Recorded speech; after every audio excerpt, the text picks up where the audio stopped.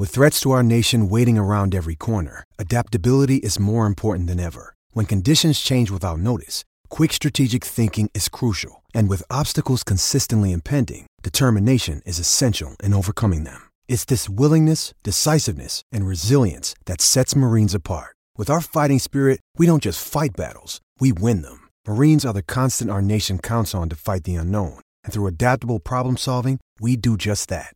Learn more at marines.com. Live on SEN Track, this is Racecard with Gareth Hall. Text in anytime on 0499 736 736. And for all today's tips, head to the Track Hub on the SEN app.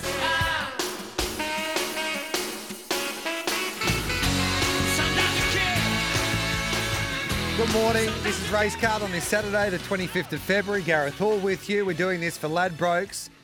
Ladbrokes is making every race even more exciting. Gamble responsibly. Call 1-800-858-858. For us racing fans, it truly doesn't get any better. Group 1 racing, Sydney, Sandown, what a meeting that promises to be. And then the other codes, we've got Group 1 racing in Melbourne and Sydney for the Trots. And Australian Cup night there at the Meadows. We'll try and find you a winner as we mark your race card. Fill up and make sure you gamble responsibly. 1-800-858-858. Put some money in your Ladbrokes account and we'll see if we can help you find a few winners. Let's welcome in the team. They're back.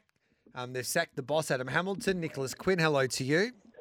Hello, Gareth. Hello, all. It's been a great show today, Gareth, and hopefully we can continue that. Lots of tips throughout the course of the day as well, so hopefully the audience is cashed up by about 6 p.m. tonight. And Dan Cobby joins us. G'day, Dan. G'day, Gareth. Hello to all the listeners. Looking forward to a big day out at Sandown. What about this for a first guest to kick off race card on this Saturday morning? He's a superstar administrator. He's got a little bit of swagger about him and he gets the job done and he'll be ready to go because Sandown has never hosted a bigger meeting in its history and he joins us now in Josh Blanksby, of course, the CEO of the Melbourne Racing Club. Josh, good morning to you. Welcome to Race Card on SEN Track. What's it looking like at Sandown this afternoon or this morning as we get set for a big afternoon? Yeah, good morning, Gareth, and thanks for having me on, and thanks for that lovely introduction. Well, it's always sunny at Sandown, is what I'm finding, so it's great, Ladbrokes Park down here. So we're pretty excited, as you said. It probably is one of the biggest meetings the track has held, certainly for some time. So we've been building towards this. Spent a good $6 million to upgrade the facilities in the knowledge of this Group 1 racing coming, and today it tops off with probably the best fields we've had in a long time. I was about to say that I went out to Sandown.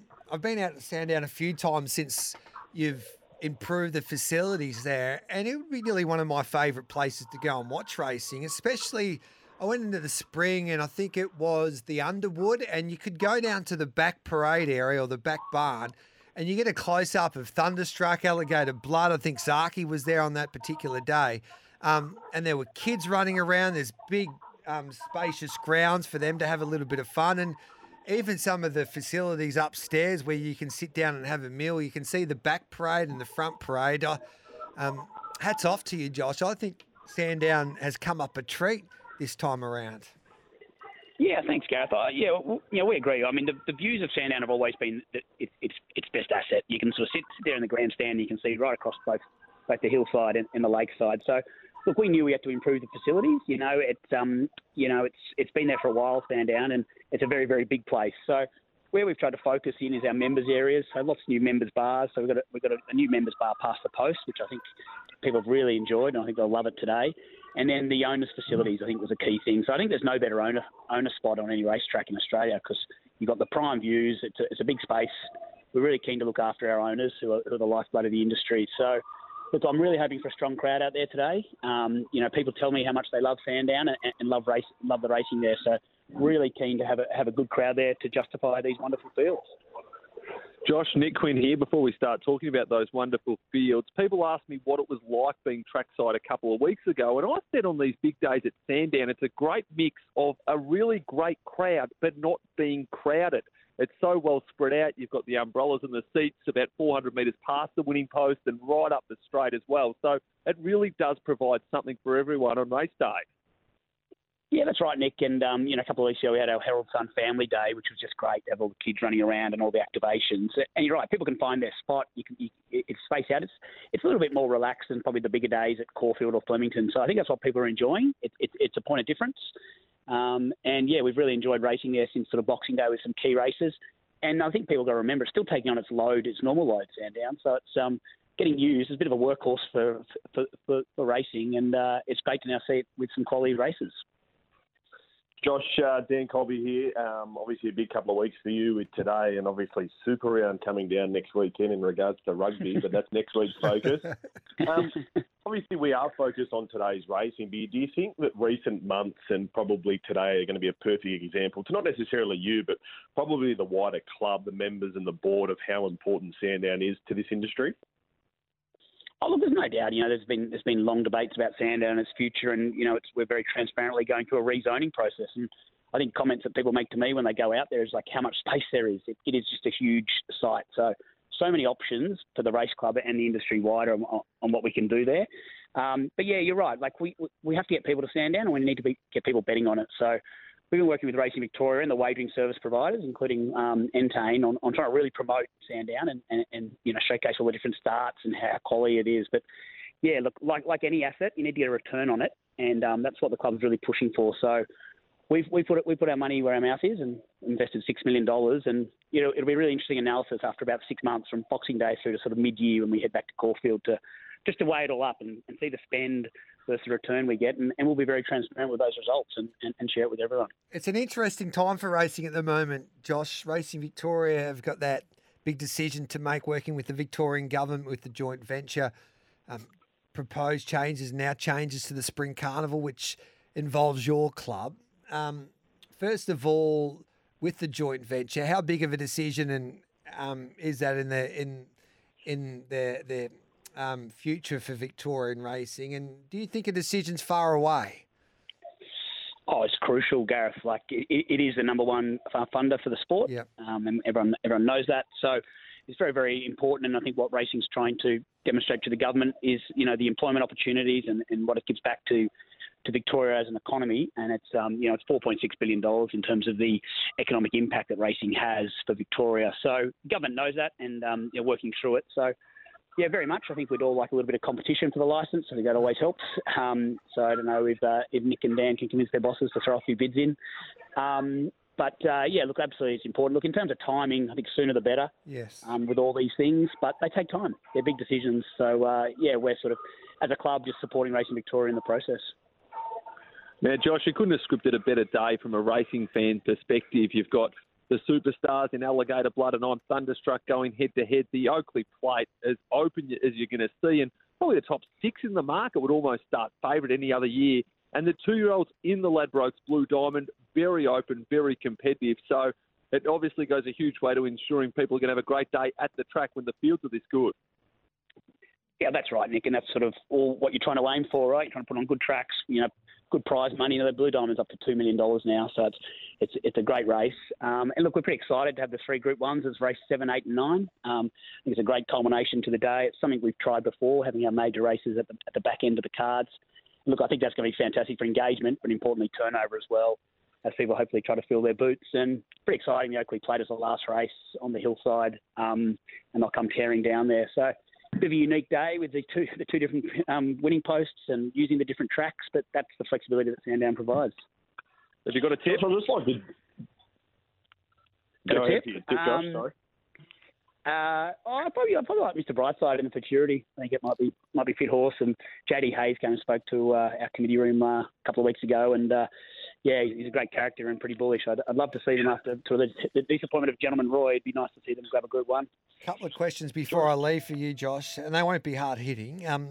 What are the turnover figures compared to racing at Sandown at Caulfield? We've had a couple of big meetings now at Sandown, and you're transparent about these. And it's always been the case, and you've explained this, that Caulfield has better turnover than Sandown, even though that some punters say that Sandown's a better track to punt on. So what have you found so far since you've made the move from Caulfield to Sandown recently?